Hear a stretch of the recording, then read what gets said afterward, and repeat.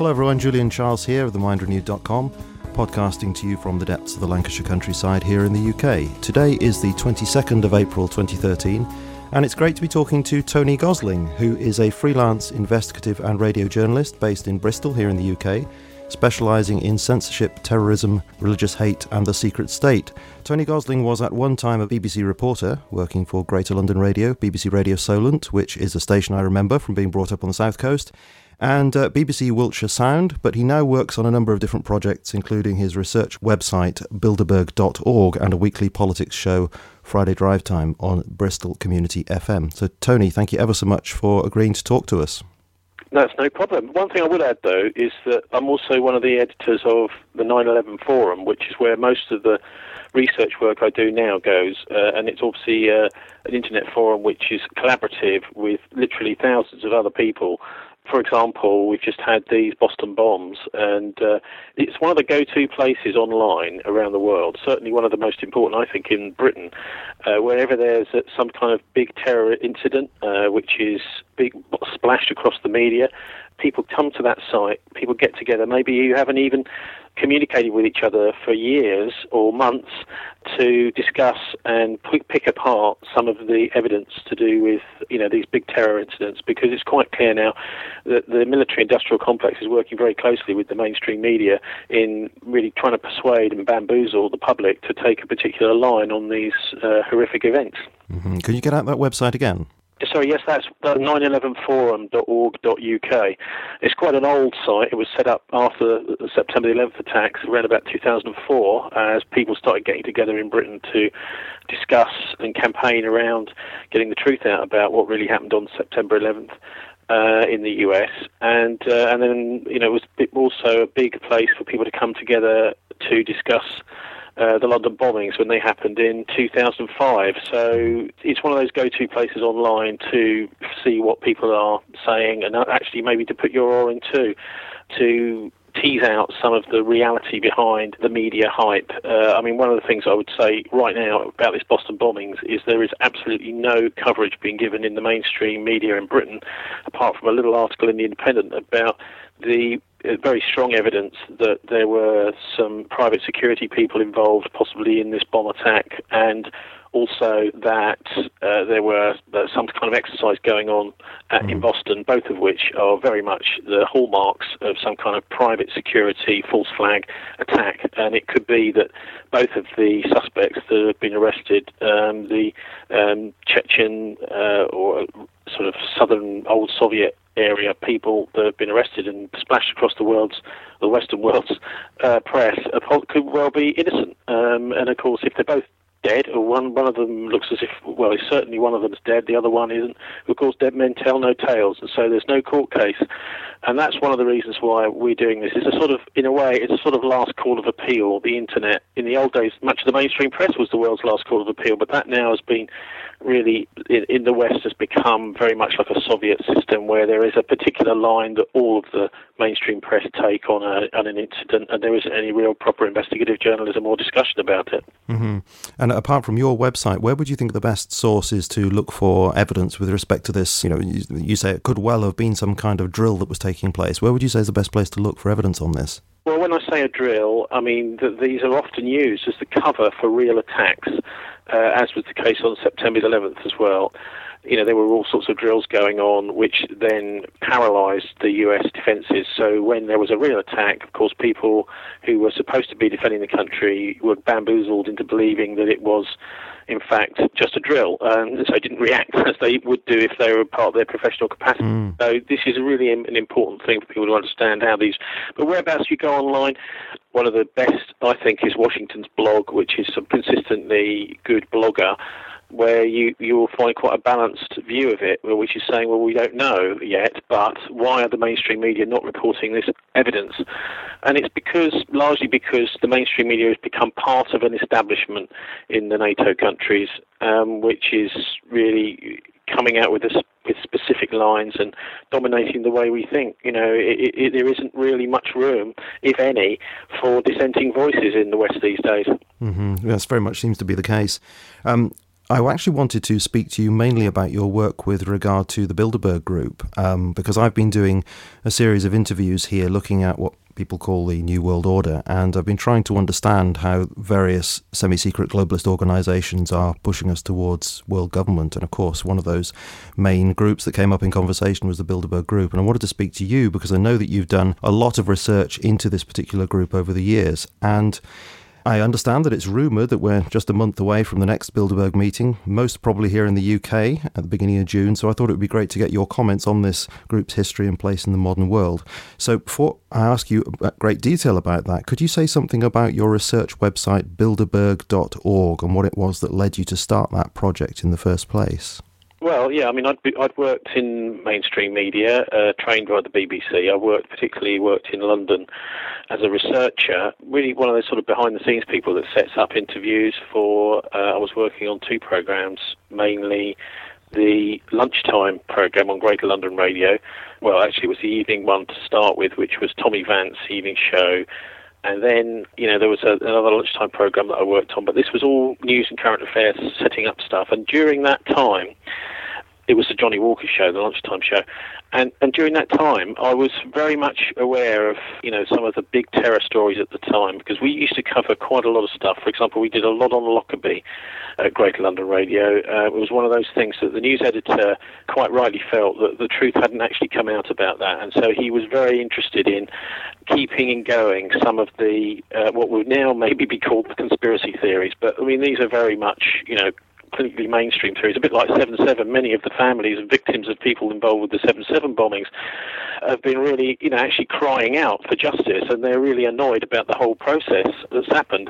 And those voices have virtually been ignored. But back in the early 1990s, some IRA bombing campaigns, and the Lockerbie one I mentioned, there were people also that were complaining at the time, but they were listened to more. Nowadays, that doesn't really seem to happen. But it was particularly the difference between these sort of false flag attacks, like many believe the Lockerbie bombing was, and the genuine IRA terrorist attacks. And I suppose that's one of the reasons why, I became so interested in analysing terrorism, and felt that I had, a view which was, it seemed my views, which were to actually get to the bottom of these things, rather than just to call anybody that didn't go along with the establishment line a conspiracy theorist. It, sort of came out. And so once I'd finished with the BBC, or they'd finished with me, because it became quite clear to me that the whole entire organisation was moving in a much more pro-royalty, pro-establishment direction, and really becoming more of a kind of Big Brother organisation. I found it more and more difficult to do, really important stories as part of the BBC, and it was becoming really quite clear that they didn't really like the sorts of questions that I was asking either. And so I decided that I'm just going to have to go freelance, because I can't have someone peering over my shoulder the whole time telling me what to think. The whole point of having journalists and investigative journalists is that the public trust those people. And of course, there are many thousands of journalists out there who, maybe reluctantly, but they sell their soul, because they know that in order to keep their career, keep their nice job, that they will have to just sort of go along with the party line on many issues. And if they get a tap on the shoulder from the editor or one of the senior staff to say, you've got to take this line on this one, and then they start questioning it, then, they may lose their jobs, they may lose their prestige and all that kind of thing. So there's a sort of vanity journalism growing in the West. And it was at that point that I came across the Bilderbergers whilst doing a bit of campaigning, land rights campaigning at Wandsworth Bridge in London in 1996. And someone turned up on site and said, well, it's great you're campaigning on land, but what about money? And what about these people, the Bilderbergs, that control most of the Western world? Well, I was very sceptical about the idea that there was this sort of shadowy group that controls most of the Western world. But I dutifully wrote down in my notebook this word, the Bilderbergs. And when I got back to Oxford, where I was living at the time, it just so happened that I'd had given free access for a few weeks to the Reuters article database in a sort of promotional offer. And I thought, I'd plug this name in here, and of course I thought nothing would come out, or just a load of nonsense conspiracy theories. And actually what came out was one of the most startling lists of some of the rich and powerful people in the Western world getting together in secret that I've ever seen. So I took some of those lists, literally pretty much straight away, and stuck them online. That is the attendance lists, because they weren't online. They were only in Reuters' private system with a big sign line on them saying that these items are not for publication, even though they were press releases. Now, I mean, that immediately makes me very suspicious. If you see a press release that's not for publication, what the hell is going on? Yeah. And I was absolutely astonished to see that within even just a few weeks, that these Bilderberg attendance lists were getting incredible numbers of hits. In fact, so many that my service provider contacted me, it was Demon Internet at the time, to say, we're going to have to take your website down because you're getting too much traffic. Now, this was just a few pages.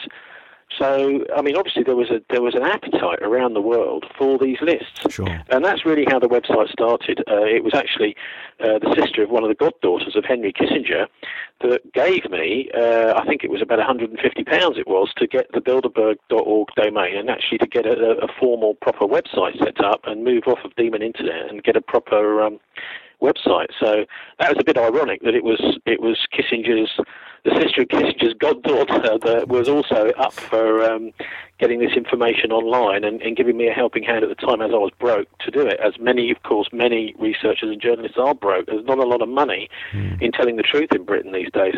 Indeed. Could you give us something of a short history of the Bilderberg Group itself? You know, when it was formed, what its purpose was, who was actually involved in setting it up? Well, it depends how far you want to go back. The official history starts in 1954, but the unofficial in 1944. So which do you reckon? How about the unofficial history? That sounds interesting. Well, the unofficial history really starts in September 1944 as something called Operation Market Garden. This is something that we've dug out over the last few years about the Bilderbergs, with other researchers in other parts of the country. That astonishingly, two of the people that were later to chair the Bilderberg conferences were both involved in this abortive mission, Operation Market Garden. Market Garden was part of the end game of World War II after D-Day. And what had happened was, after the D-Day invasion, there was really a very big struggle, a big fight on, because Hitler's armies knew and his commanders knew that they had a very good chance of actually knocking back the Americans and the British invaders of the continent, as we took over from the Nazi occupation. If they could destroy the ports and throw us back onto the shore, that they could actually maybe win the war by putting such a hammer blow onto an important spearhead that the Allies had put onto during D-Day. And it was by no means certain as to what was going to happen, because the supply lines for the British and American troops were very vulnerable. And so there was a battle called the Falaise Gap Battle, which was really the final deciding thing as to whether the Germans were going to successfully throw back the Allied D-Day invaders. And once that battle was lost by the Germans, there was a decision made in Germany, and Hitler himself said, we're going to bury our treasure, because they realised they were going to win the war, but it's just that they wanted to make sure that all the looted cash from right across Europe and other parts of the world that they got was very safely put away for future exploits, really a kind of Fourth Reich. That was around about August 1944. There was something called the Red House meeting of German industrialists, organised by Martin Bormann, who was Hitler's deputy. And that was in Brussels, not actually sure, maybe it was in Strasbourg, I'm not sure, one of the EU centres in 1944. Anyway, at that point, that decision was made. Now, in September, this Operation Market Garden happened, which was really a masterful bit of strategy by Montgomery. He decided that the best way to finish the war as quickly as possible, kill as few people as possible, just get it all over with, was to come round the northern flank of the German Siegfried line right into the Ruhr, and that if they could put down all these paratroopers through Holland.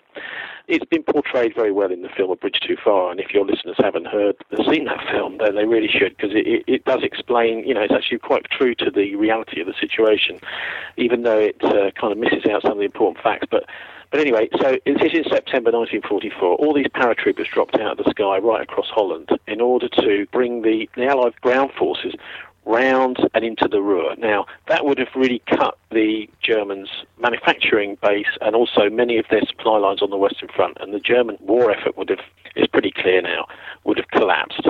But it didn't work because, crucially, of course, it was a bridge too far. That's what the myths say.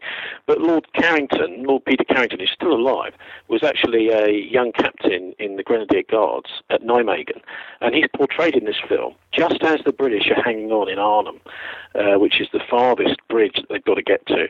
by their fingernails. And I actually met Major Tony Hibbert, who was one of the last people at that bridge.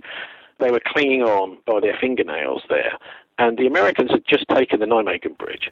Anyway, inexplicably, Lord Carrington sat in his tank for something like 14 hours, doing nothing while the British were dying. The final remnants of the British had been dying.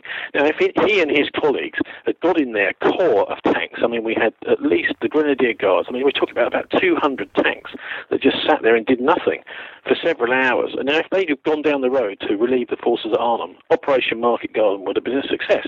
We've now found out there was actually nothing in between, because the German commanders had planned to blow up the Nijmegen Bridge. And when that bridge didn't blow up because the wires had been snipped by the Dutch resistance, there was nothing to stop all these tanks streaming down the road to Arnhem to make the operation a success. But there really still has to be questions asked about why Lord Carrington and his Grenadier Guards stopped at that point and didn't actually go to complete the mission that had been set before them. Anyway, what happened was, because Carrington and his friends didn't go and relieve the British troops, there was a pocket formed in Arnhem, and what was called the Hexenkessel, which was a German word for the witch's cauldron, formed around them with flame-throwing tanks, all sorts of rockets, this kind of thing, that were just massacring the British. Now, the reason I've been telling you this story is because this exact same spot, Oosterbeek, on the outskirts of Arnhem, was where the very first Bilderberg meeting took place 10 years later in 1954. So that's really the opening shots of the Bilderberg conferences, happened 10 years beforehand. And, some people might say, well, it's a pure coincidence that it happened in the same spot. But, of course, the chairman of the Bilderberg conference, that very first conference, and right the way up to the mid-70s, was Prince Bernhard of the Netherlands, who was, in fact, himself an enthusiastic member of the Nazi Party, and almost as soon as he could be, he became enrolled as an officer in the SS. And he was chairing this meeting. And he chaired the Bilderberg meetings for around about 20 years until he was disgraced in 1975 in the Lockheed scandal. He left a bit of paper in a bin that one of the chambermaids in the hotel fished out of the bin and then gave to the Dutch press, and they found that he'd taken $1 million bribe from Lockheed in order to persuade the Dutch Air Force to take Lockheed aircraft, and then he had to resign. I mean, this is the kind of birth of the Bilderbergs in 1944 and in the 1950s. Mm-hmm. Yes, but one thing I wanted to ask you about that is, how seriously should we take this criticism that he was a Nazi? Because he was clearly, there's evidence that he was a Nazi at university, but did he not denounce Hitler? Did he not reject that Nazi past? Well, yes, of course. But I think it's not really fair to say that the Dutch people really embraced him, because he married into the Dutch royal family and then said, oh, well, I've changed sides. But to what extent did he change sides? Certainly during the Second World War, the Americans didn't trust him. The Admiralty didn't trust him. Funnily enough, though, King George VI did trust him. He actually ordered Ian Fleming, who was working for the security services at the time, MI6, to give him security clearance. And he was involved in the planning of Operation Market Garden. So you've got Prince Bernhard of the Netherlands and Lord Carrington both chairing this meeting. I mean, I look upon it as a sort of post-World War II Nazi elite, people who believe that they're better than everybody else in the Western world, and that they have absolutely no interest in democracy, they have no interest in ordinary people. They want to run the whole of the Western world like a sort of massive people farm for their own personal benefit. And, of course, this fits quite nicely with the Nazi ideology, that sort of Darwinian survival of the fittest, we're tougher than you, we're better than you, we're some kind of master race. And it seems that everybody else in the world, including the public in the Western world, are treated in this dismissive manner by these people. And can you give us an idea of what kinds of people attend the Bilderberg meeting? People are often invited if they're powerful in some way or another, but they're not really on the programme. If they don't agree with the way that, for example, the European Central Bank is dealing with the euro debt crisis, then they will be invited along to these conferences in order to try and get them on board. They'll be sort of schmoozed and wooed with having these kings and queens, and, well, we've got all these most powerful people in the Western world here, you must go along with what we say. Some people do. It seems like Jonathan Porritt, former guy from Friends of the Earth, seems to have been completely schmoozed by them and going along with all their ideas about we have to reduce the population of the world, this kind of thing. And others don't, like, for example, Will Hutton, who was editor of The Observer, who was in some ways quite critical of a lot of the policies the Bilderbergers were putting out. And he's still critical, but he went along to one of these conferences. So you kind of have a kind of hardcore, which is the steering group, the military-industrial complex, the banking elites of the Western world, the oil cartels, some of the big food giants, food cartels. But probably the worrying is the side of all of this is you've got a whole load of politicians in there too, who clearly are not loyal to the people who vote them in. They are far too friendly with these Bilderbergs. Having said that, though, they are the ones that the Bilderbergers are trying to persuade. And that is exactly what these conferences are all about. You're in a little secret club, and we're going to tell you the way the world really works. I mean, for example, the foreign minister of Greece I met at one of these Bilderberg meetings outside. He'd come out to get some cheap cigarettes. He said the atmosphere in there is horrible. So here's an example of a decent politician who's been invited along one of these meetings, realises that I've got to go, really, because, I want to try and have some influence. But, of course, what he doesn't realise is the Bilderberg are not interested in anybody influencing them. All they want to do is tell politicians, media people, etc., how they're going to behave and what the line is for the Western world over the next few years. I think they're really probably the most monstrous, pernicious organisation that's ever been created, certainly since the Nazi Party in the 1930s and 40s. There's a quote by Dennis Healy which I think bears out what you just said, but doesn't put it so starkly, when he said, "We make a point of getting along younger politicians who are obviously rising to bring them together with financiers and industrialists who offer them wise words." Yeah, well, I mean, that kind of wisdom is actually not wisdom at all. It's really about greed. And if you go down to the real basics of this, it's about people who are prepared to sell out the rest of the planet. I mean, whether it's to do with ecology and messing up the environment with pollution and that kind of greed, or whether it's just a sort of ideological thing. What they're doing is really accumulating lots and lots of wealth to themselves at the detriment of other people. They also they get a pleasure from seeing other people deprived because, of course, that puts those other people in their power. They have to come to them for money to survive. This becomes like a drug, and they have to have more and more money and more power, and they get a kick out of this. This is a cult, essentially, because it's incredibly secretive. The actual agenda and the people who are actually organising the meeting's agenda is completely secret, and nobody's supposed to be allowed to know what is going on. But once you're in, you're in. And, of course, your loyalty is to them, not to the outside world. And there are formal ways of making sure people don't talk. For example, everybody who goes there, including the politicians, are sworn to secrecy. This is what makes it so cult-like. I mean, it may as well be a witch's coven, because that's the same kind of promises that are gotten from people that join covens. And Freemasonry is also involved. I mean, the guy who organised the 1998 Turnberry Conference here in Britain, Andrew Palmer, he was the personal assistant to the Duke of Kent, who's the head Grand Master of World Freemasonry. So you can see there's a very, very strong cultish element to what they do. And this may be one of the reasons why a lot of the media are really afraid of covering it. It's almost like you're dealing with some kind of thing that is outside your scope of understanding, and so the best thing is just to ignore it. Well, I mean, that's not investigative journalism. But going back to the greed, well, once people have got all the things they want, they've got 20 houses, they've got yachts, what they want is they want to buy political influence. They want to be the law. They want to start buying parliaments. They want to start taking over things like the BBC. They want to take over anything which they can use to influence the public. And this is where the stage they're at now. I mean, they've also taken over many countries, of course. You look at the oil deals that have been done in Iraq, those sort of deals that have been done in Libya, and these countries are being taken over by these people. And what annoys me more than anything else, really, is to see that at the heart of the Bilderberg is the military-industrial complex. Companies like EADS, the biggest defence manufacturer in Europe, are right in the middle of these groups. And what are they doing? They're actually making vast amounts of money through influencing the way that the Western politics goes and that Western foreign policy is developed. And they stand to gain as a result. So that's why I say it's so pernicious. But Bilderberg itself just describes itself as a kind of high-level talking shop, doesn't it? It doesn't actually give any impression that it has any effect on policy in national governments at all. Well, it doesn't admit to being a cult, but what cult does admit to being a cult? I mean, the thing that really flags it up as something to be looked at in this sort of suspicious manner that I do is the secrecy. If there is no problem with, what they're doing, then let's have some openness. And certainly there are serious problems when you've got George Osborne going along as Chancellor of the Exchequer of Britain, going along to Bilderberg meetings with his Treasury team and his civil servants, saying that it's a private function, a private meeting. Well, I mean, he's lying. He's quite clearly lying. And if you've got a civil servant, what is a civil servant doing going along to he's got to be open about what he's doing there. If he's going to this as part of his role as Chancellor of the Exchequer, then the public has to have access to all the things that he's saying, all the decisions that he's making, and all of his notes. Absolutely. If he doesn't, then he's a traitor.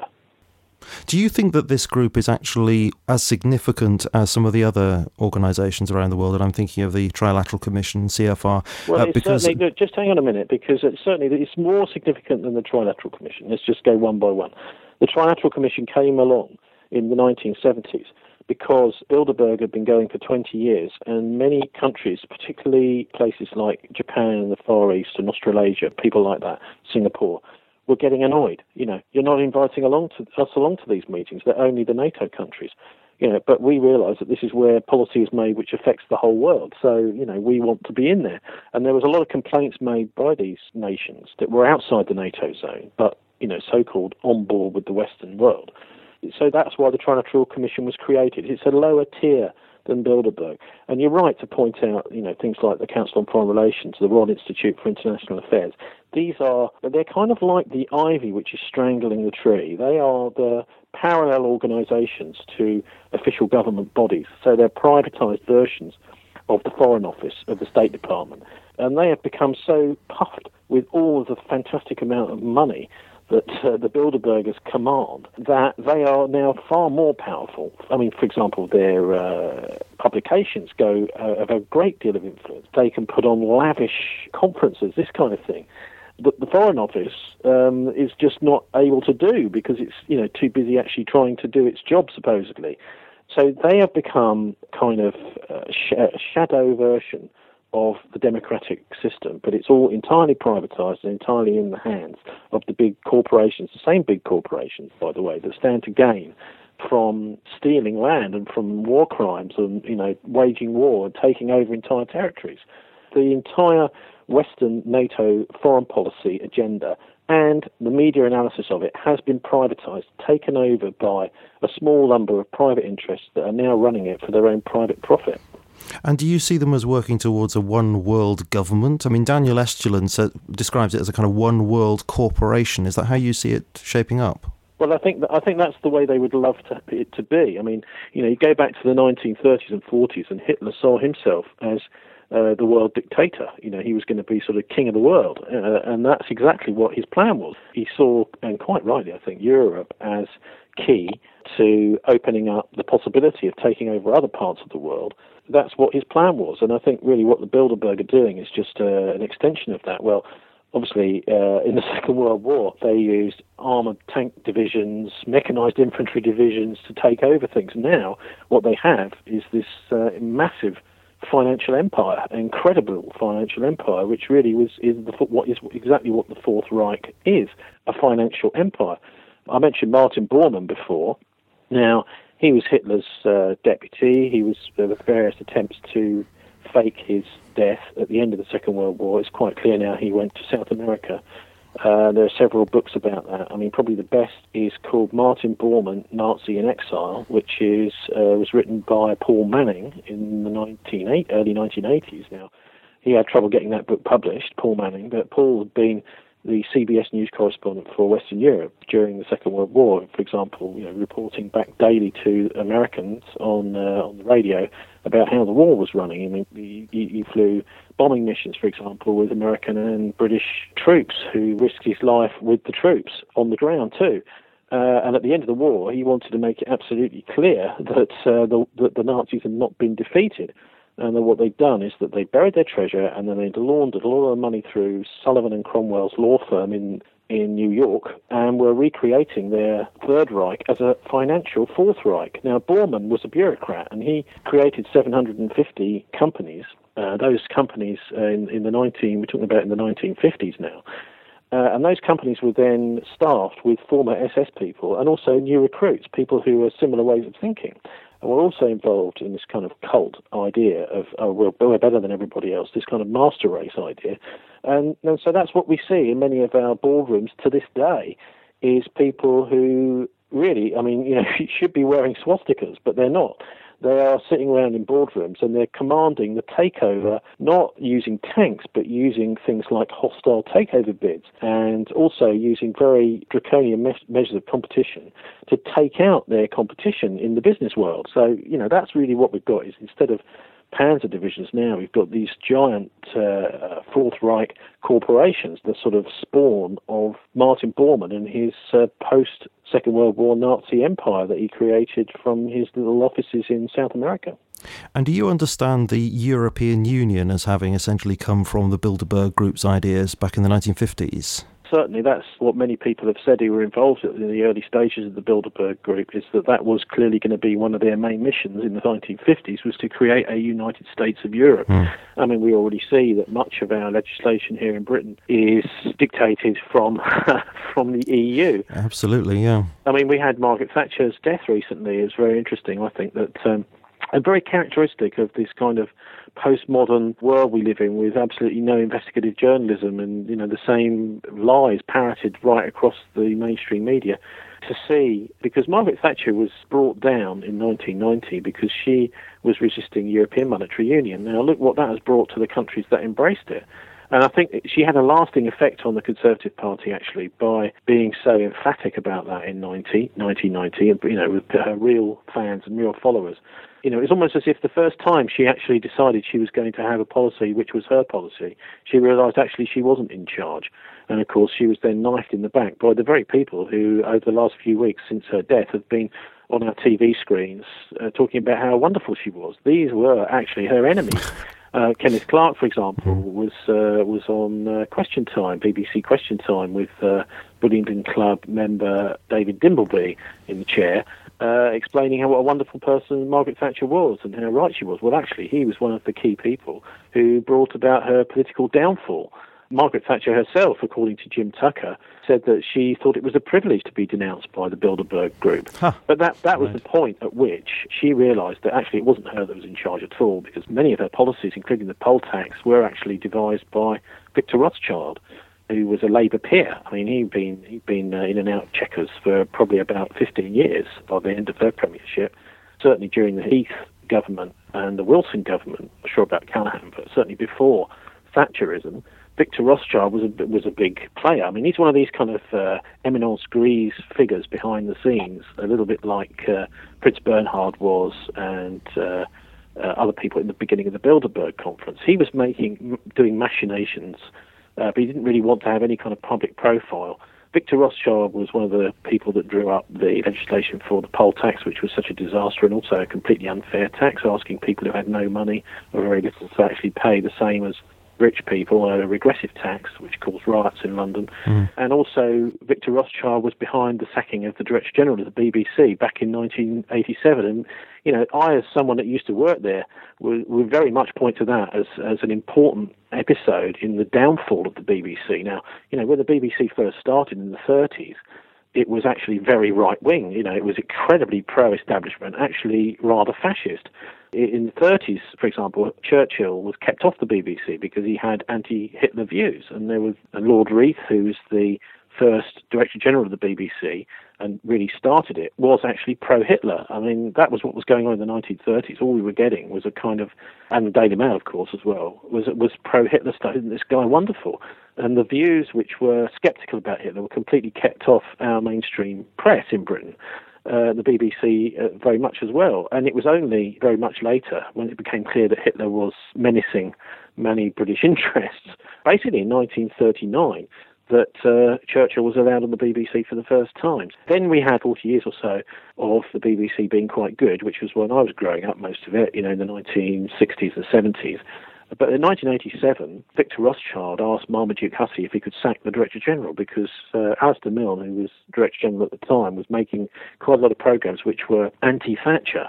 Both sides, they were having things which were against the left-wing Labour, but also against Thatcher. One very memorable one was called Maggie's Militant Tendency, which was, it was at the time of Labour militant. There was a lot of criticism of the left-wing Labour groups around Britain being very, sort of terribly socialist, and they were called militant. They were into actually having strikes and things like this. And Maggie's Militant Tendency had a look at people like Neil Hamilton and others, and Jonathan Aitken in the far right of the Tory party, going along to fascist meetings, for example, coming out with fascist views, racist views, and this did not go down very well with Margaret Thatcher. And so at that point, Victor Rothschild, who bizarrely was a Labour peer, I think he was actually an infiltrator into the Labour Party, really, rather than had any real interest in the interests of ordinary working people. But he asked Marmaduke Hussey, "Can you sack the Director General?" And Marmaduke Hussey put that in his autobiography. And of course, from that moment onwards, the BBC went downhill, because if you've got a coward or a control freak or a combination of both in the driving seat, then the organisation's creative ability really starts to crumble from the top down. The person who replaced him was Michael Checkland, who was an accountant. And then we got the great John Burt, who was the Director General when I was working there, who was introducing all these kind of same sort of things they're doing in the health service at the moment, the NHS, in order to try and turn everything into some sort of bureaucratic nightmare. I mean, basically, in the old days, it was one big corporation. When I first started working there, where you could just phone up anybody and, get anybody to, it was like you're one big organisation. What Burt did, he brought in this thing called producer choice, which was nothing to do with producer choice, of course. But what it did is it set down very harsh lines in between programmes and between organisations, where in order to contact another part of the BBC, you had to get permission, and it all had to be accounted for, and some kind of cost estimate needed to be put on it. It was really a way of destroying the corporation, and that was all started, it all started when Margaret Thatcher and Marmaduke Hussey and Victor Rothschild got rid of Alistair Milne, because the BBC had been actually doing its job, which was to be impartial and independent of government. I mean, that was the whole point of it. It's a little bit like, if you go back to medieval times, the difference between the Pope and the King. Or in order to have good leadership and good governance, you've got to have separation of powers. You've got to have the Pope saying, no, do it this way, and the King saying, oh, I want to do it that way. And then at least you get a discussion and a debate. At the moment, in the West, we have this groupthink that Orwell predicted. Of course, he was working at the World Service, BBC World Service. He could see the dangers in the kinds of influences in the BBC management. Now, I would suggest that the only sorts of organisations that you should trust in terms of media are ones which don't have lots of tiers of management. I mean, this is one of the big problems that you've got with the BBC and other Sky, people like that, is you've got a lot of management. Just let the journalists get on with their job. You don't need to manage them the whole time. If there's a problem, okay, there may be a problem, but they don't need to be having all these like personnel departments or whatever, keeping an eye on them all the time. Just, then you don't get free journalism, you don't get people saying what they think. And you end up with a Soviet-style system where actually nobody that watches the TV or reads the newspapers really believes what they're reading. Indeed. Going back to Margaret Thatcher, did she have anything to do with the Bilderberg Group? Did she attend? No, I don't think she ever did, as far as I know. But, what happened after her is quite well known about, which is the rise of Blair and Clinton was clearly, absolutely welded into the Bilderbergs, because, for example, the year before Clinton got the Democratic Party nomination, he was an attendee at the Bilderberg conference. The year before Tony Blair became the leader of the Labour Party in opposition, he attended the Bilderberg conference. The other thing is, Blair, he also went along to meetings even though he wasn't supposed to be there. He wasn't on the official list that the Bilderbergers put out, even in those days. Didn't the previous Labour leader John Smith reject the Bilderbergs? Well, he went along to at least one meeting.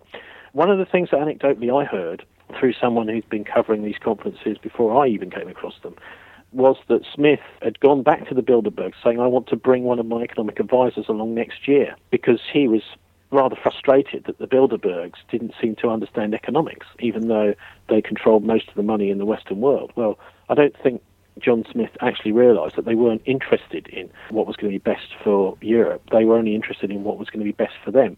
And unfortunately, John Smith died of a heart attack in between time, so he never got a chance to go back to the conference to argue his case. And of course, Tony Blair was elected through the electoral colleges in the Labour Party. He was elected head of the Labour Party after Smith. So there was a complete change, really, in Labour ideology. I actually know here in Bristol, there were some friends of mine, journalists, who were at a press conference with Blair around about 1990. And he had a whole load of Labour Party apparatchiks with him at the time. This is before he was ever leader. And they were clearly grooming him. They were saying to the journalists afterwards, right, how did he do? We want to know what you think, what we need to change about this guy. So, anything to do with the Bilderbergers and the people who seem to come to success through being associated with them, that has nothing to do with democracy. The idea is that, well, democracy can be bypassed and fixed, and so we are the group to do it. Come to us, we'll fix it. And that's essentially what they seem to do. They don't take any interest in what ordinary people want. The democracy is actually quite vulnerable. Unless there's somebody really making sure that nobody is infiltrating, fixing the system, then we have some serious problems. I mean, one of the people we haven't spoken about, who is very big in Bilderberg, is Henry Kissinger. Kissinger is seen as a sort of guru, but actually he's not. He's a very, very powerful guy, but he's certainly no guru. I mean, if you were to follow the ideas and the policies of Kissinger, you probably end up without hardly anybody left on the planet, because he doesn't seem to care for anyone at all apart from himself. He's running basically a massive global protection racket, the biggest protection racket in the world, and anybody else that wants to run a protection racket, like China or Russia, got to deal with Kissinger. Well, say, for example, you're a leader of a small African country, and you're finding problems on your borders, people coming across and killing your people in villages and burning them down and this kind of thing. Well, you go to the UN, and the UN say, we're very sorry to hear that, we'll send some observers in, everything still carries on. And then you realise eventually, I'm going to have to go and talk to Kissinger. So you get out your credit card, $1 million, apparently that's the minimum it is to talk to him, disappears off your credit card, and you have a little chat with Henry, and he says, I'd like you to do this for me. And you do that, whatever it is he asks, and the attacks across your border will stop. And so you'll have a little bit of peace. So, I mean, this is essentially the way people like Kissinger operate. And also, I mean, you just can't trust a word the guy says. I mean, he's trying to make out that there was no problem with what he was doing, bombing Cambodia, even all the way back in 1969.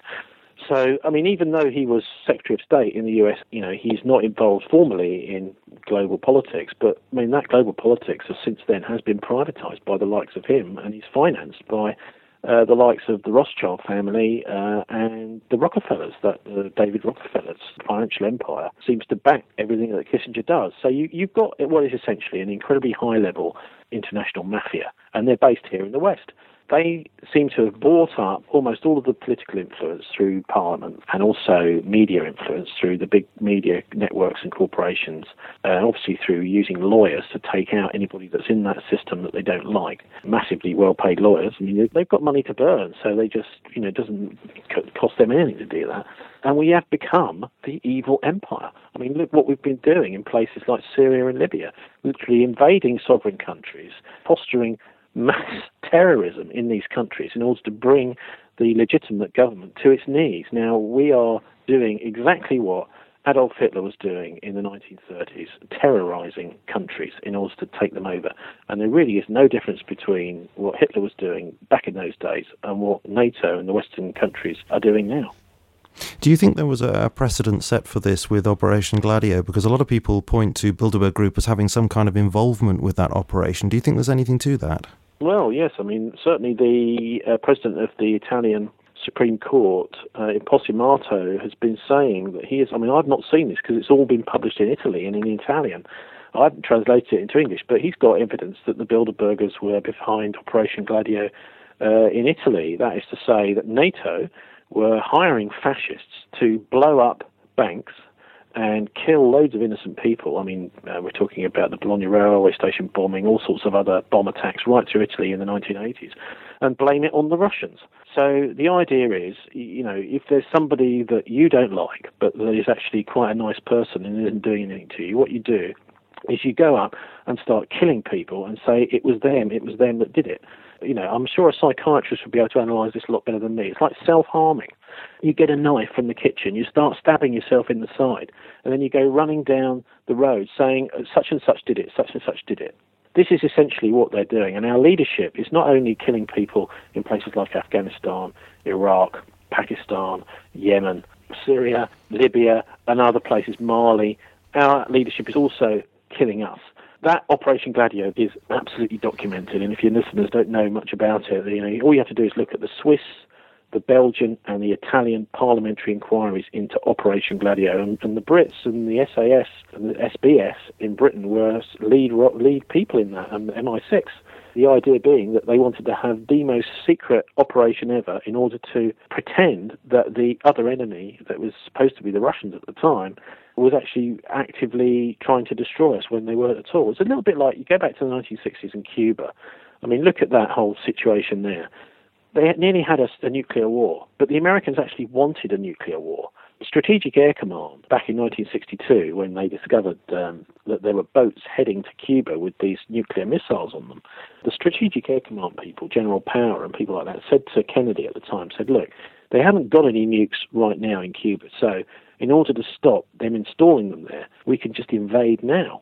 Kennedy quite wisely said, no, I don't think that's a good idea. We're not really supposed to do that. This is the problem now, where we don't have that moral imperative in our leadership in the West. Any of our Western leaders don't have the moral sense that Kennedy had in those days. And the fact was, actually, they already had tactical nuclear weapons on the ground in Cuba. So if Kennedy had said to the US forces, yes, you can invade Cuba, there would have been a nuclear war. And they actually said they wanted a nuclear war.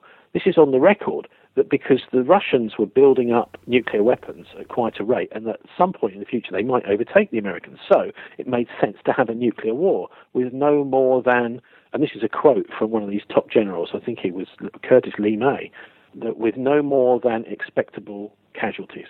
Now that expectable casualties figure, you're talking tens of millions of people.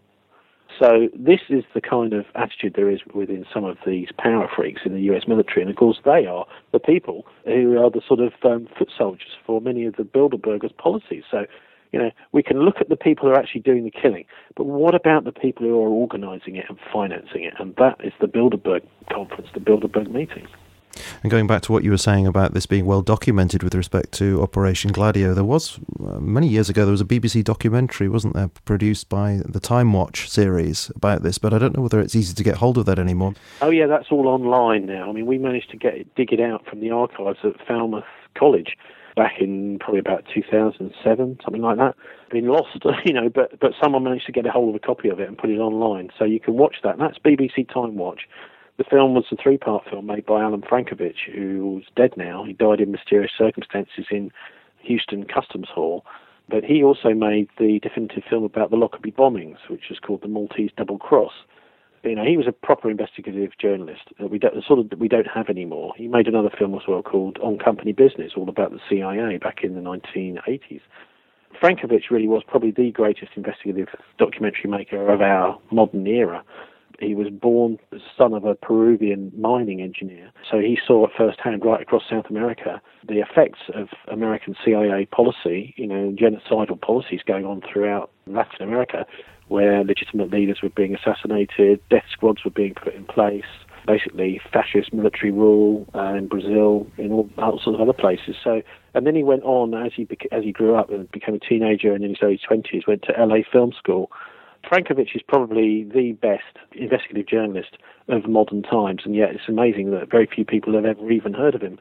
And he made this 3-part Time Watch series for Lawrence Rees, I think, was the editor at Time Watch at the time, in 1992-93, which was absolutely stunning. I mean, he's got interviews with fascists in that program that explain that, what we're doing is we thought what we were doing was for our own cause, but it turns out that actually it was just in order to scare the entire population of Italy. I mean, that was this one particular guy who was being interviewed, in order to drive the whole population into the hands of its leaders, so that the population begged the leaders for more security and more protection.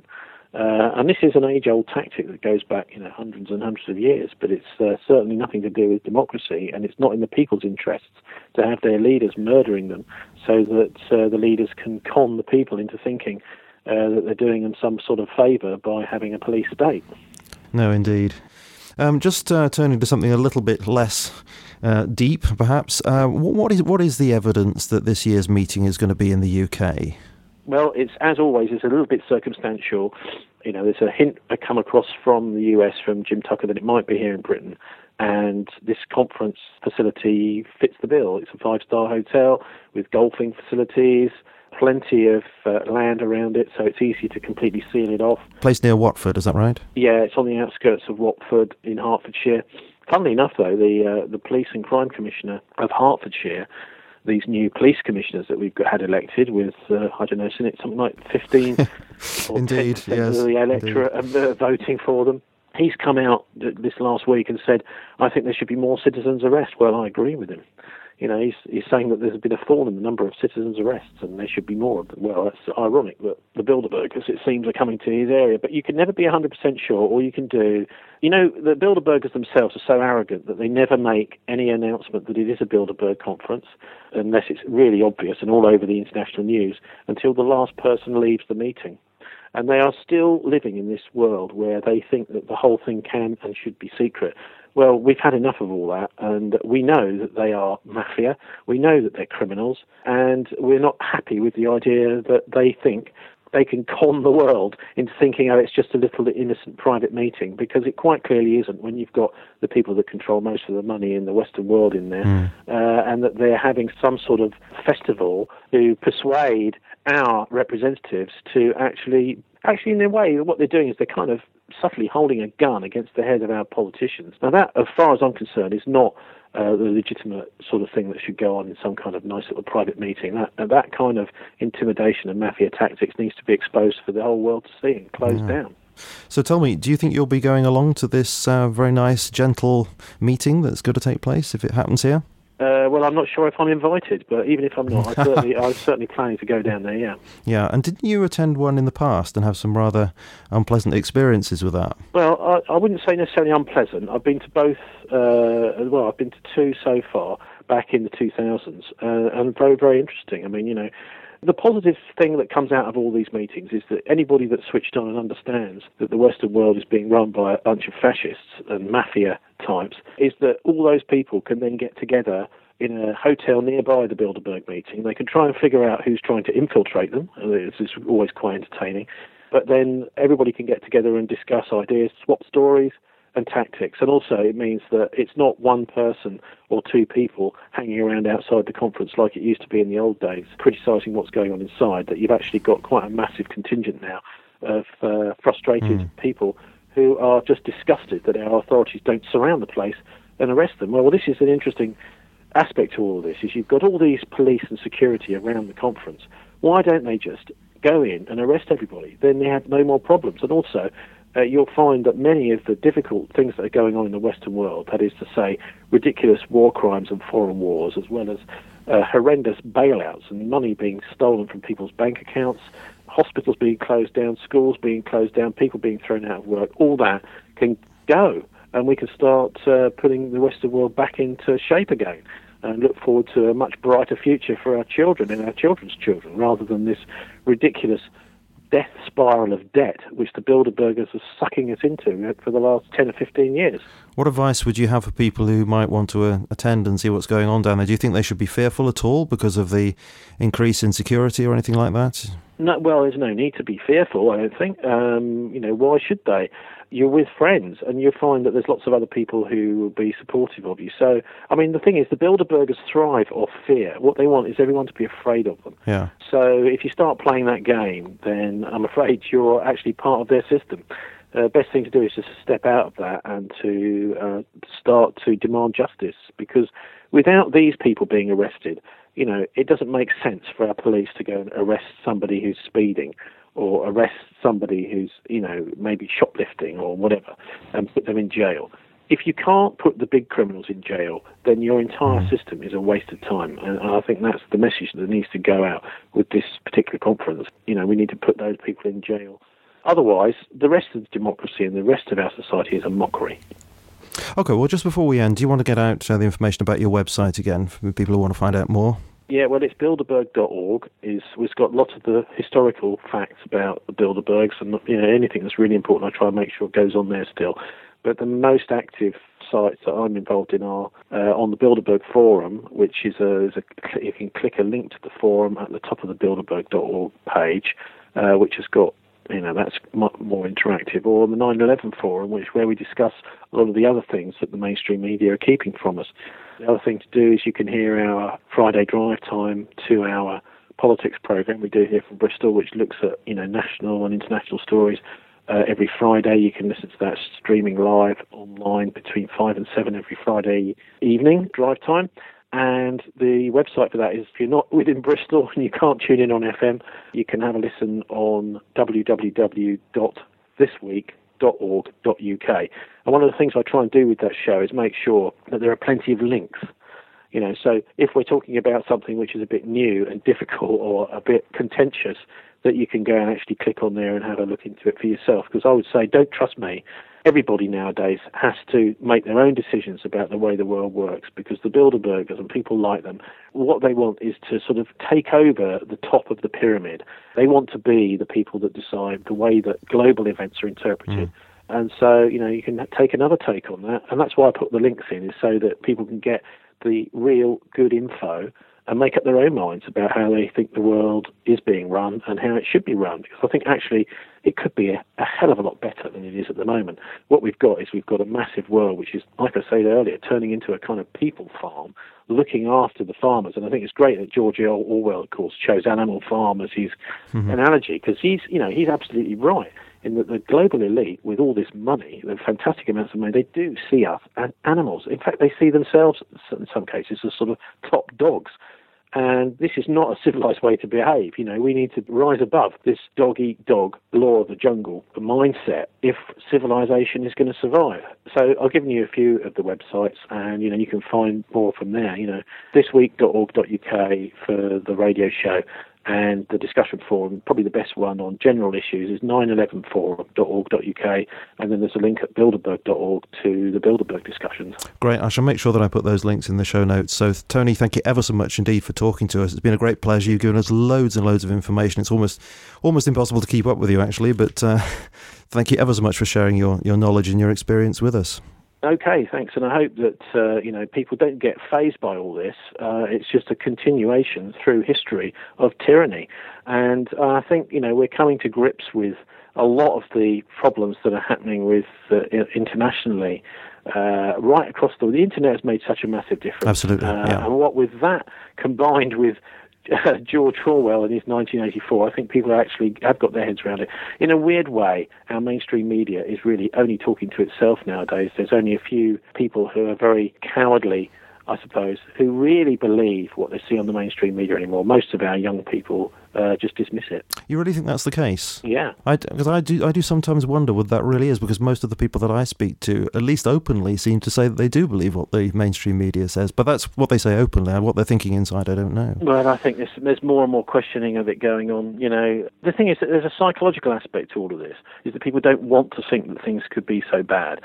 But, of course, once the problems start coming home, as they are in Britain here, this is all very well if you're watching it on the TV and it's going on in Afghanistan, but when you see friends of yours who are disabled being deprived of enough to feed themselves, this kind of thing, then you start to realise, well, maybe these people that are running us are incompetent and something needs to be done. Okay, thanks ever so much indeed. All right, take care. Cheers, bye.